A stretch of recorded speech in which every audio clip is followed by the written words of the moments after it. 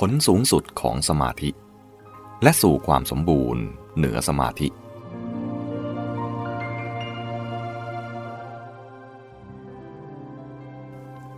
ข้อกอ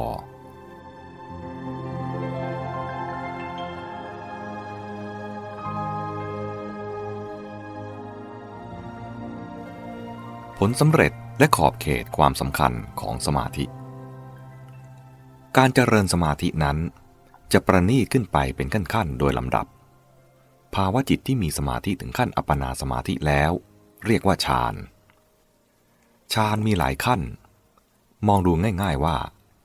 ยิ่งเป็นขั้นสูงขึ้นไปเท่าใดองค์ธรรมต่างๆคือคุณสมบัติของจิตที่เป็นตัวกำหนดความเป็นฌานซึ่งเรียกว่าองค์ฌานก็ยิ่งลดน้อยลงไปเท่านั้น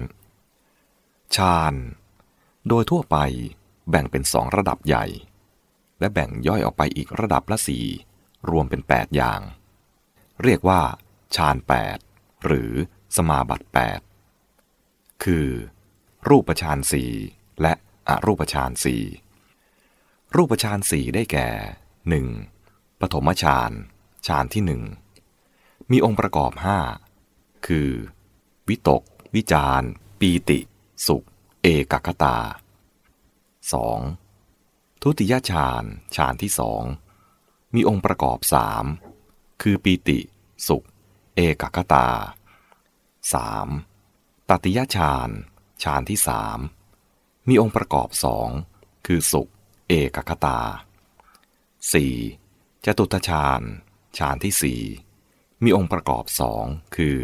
อุเบกขาเอกคตาอรูปฌาน4ได้แก่ 1. อากาสานัญจายตนะฌานที่กำหนดอากาศคือช่องว่างอันอนันต์ 2. วิญญาณัญจายตนะฌานที่กำหนดวิญญาณอันอนันต์ 3. อากิญจัญญายตนะฌานที่กำหนดภาวะที่ไม่มีสิ่งใดๆ 4. เนวสัญญานาสัญญายตนะฌานที่เลิกกำหนดสิ่งใดๆโดยประการทั้งปวงเข้าถึงภาวะมีสัญญาก็ไม่ใช่ไม่มีสัญญาก็ไม่ใช่ในคัมภีร์ฝ่ายอภิธรรมเฉพาะอย่างยิ่งอภิธรรมยุคหลังรุ่นอรรถกถาฎีกานิยมแบ่งรูปฌานเป็น5ขั้นเรียกว่าฌานปัญจกนัยแล้วเรียกฌานที่แบ่ง4อย่างเดิมเป็นจตุกนัยทั้งนี้โดยซอยละเอียดออกไปจากรูปฌาน4นั่นเองคือแทรกเพิ่มฌานที่2เข้ามาอีกข้อหนึ่งระหว่างปฐมฌานกับทุติยฌานเดิมเป็นทุติยฌานฌานที่2มีองค์ประกอบ4คือวิจารปีติสุขเอกคตาหรือพูดง่ายๆว่าฌานที่ไม่มีวิตกมีแต่วิจารแล้วเลื่อนทุติยฌานเดิมออกไปเป็นตติยฌานตติยฌานเดิมเป็นจตุตฌานจตุตฌานเดิมเป็นปัญจมฌานตามลำดับโดยนัยนี้เมื่อได้ยินคำว่าฌาน5ฌานปัญจกนัยปัญจกัจฌานปัญจมฌานไม่พึงสับสนหรือแปลกใจพึงทราบว่า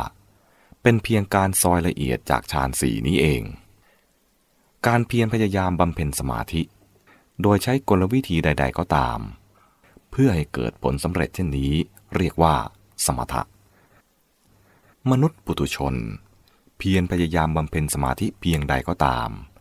ย่อมได้ผลสำเร็จอย่างสูงสุดเพียงเท่านี้หมายความว่าสมถะล้วนๆย่อมนำไปสู่ภาวะจิตที่เป็นสมาธิได้สูงสุดเพียงเนวสัญญานาสัญญายตนะเท่านั้นแต่ท่านผู้บรรลุผลสำเร็จควบทั้งฝ่ายสมถะและวิปัสสนาเป็นพระอนาคามีหรือพระอรหันต์สามารถเข้าถึงภาวะที่ประณีตสูงสุดอีกขั้นหนึ่งนับเป็นขั้นที่9คือสัญญาเวทยิตานิโรธหรือนิโรธสมาบัติสัญญาเวทยิตานิโรธแปลว่าความดับแห่งสัญญาและเวทนาเป็นภาวะที่สัญญาและเวทนาหยุดการปฏิบัติหน้าที่และเป็นความสุขขั้นสูงสุดสมาธิเป็นองค์ธรรมที่สำคัญยิ่งข้อหนึ่งก็จริงแต่ก็มีขอบเขตความสำคัญที่พึงตระหนักว่าสมาธิมีความจำเป็นแค่ไหนเพียงใด ในกระบวนการปฏิบัติเพื่อเข้าถึงวิมุตติอันเป็นจุดหมายของพุทธธรรมขอบเขตความสำคัญของสมาธิอาจสรุปได้ดังนี้ 1. ประโยชน์ของสมาธิในการปฏิบัติเพื่อเข้าถึงจุดหมายของพุทธธรรมนั้นอยู่ที่นำมาใช้เป็นที่ทำการสำหรับให้ปัญญาปฏิบัติการอย่างได้ผลดีที่สุดดังที่ว่าทำจิตให้ควรแก่งานและสมาธิที่ใช้เพื่อการนี้ก็ไม่จำต้องเป็นขั้นที่เจริญถึงที่สุดลำพังสมาธิอย่างเดียวแม้จะเจริญถึงขั้นฌานสูงสุดหากไม่ก้าวไปสู่ขั้นการใช้ปัญญาแล้วย่อมไม่สามารถทำให้ถึงจุดหมายของพระพุทธศาสนาได้เป็นอันขาด 2. ฌานต่างๆทั้ง8ขั้นแม้จะเป็นภาวะจิตที่ลึกซึ้งแต่ในเมื่อเป็นผลของกระบวนการปฏิบัติที่เรียกว่าสมถะอย่างเดียวแล้วยังเป็นเพียงโลกีเท่านั้น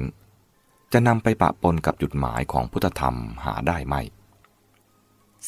3. ในภาวะแห่งฌานที่เป็นผลสำเร็จของสมาธินั้นกิเลสต่างๆสงบระงับไปจึงเรียกว่าเป็นความหลุดพ้นเหมือนกันแต่ความหลุดพ้นนี้มีชั่วคราวเฉพาะเมื่ออยู่ในภาวะนั้นเท่านั้นและถอยกลับสู่สภาพเดิมได้ไม่ยั่งยืนแน่นอนท่านจึงเรียกความหลุดพ้นชนิดที่เกิดจากฌานนี้ว่าเป็นโลกิยะวิโมกข์ความหลุดพ้นขั้นโลกีเป็นกุปปวิโมกข์ความหลุดพ้นที่กำเริบคือเปลี่ยนแปลงกลับกลายหายสูญได้และเป็นวิคัมภนวิมุตติความหลุดพ้นด้วยข่มไว้คือกิเลสระงับไปเพราะถูกกำลังสมาธิข่มไว้เหมือนเอาแผ่นหินทับหญ้ายกแผ่นหินออกเมื่อใดหญ้าย่อมกลับงอกงามขึ้นได้ใหม่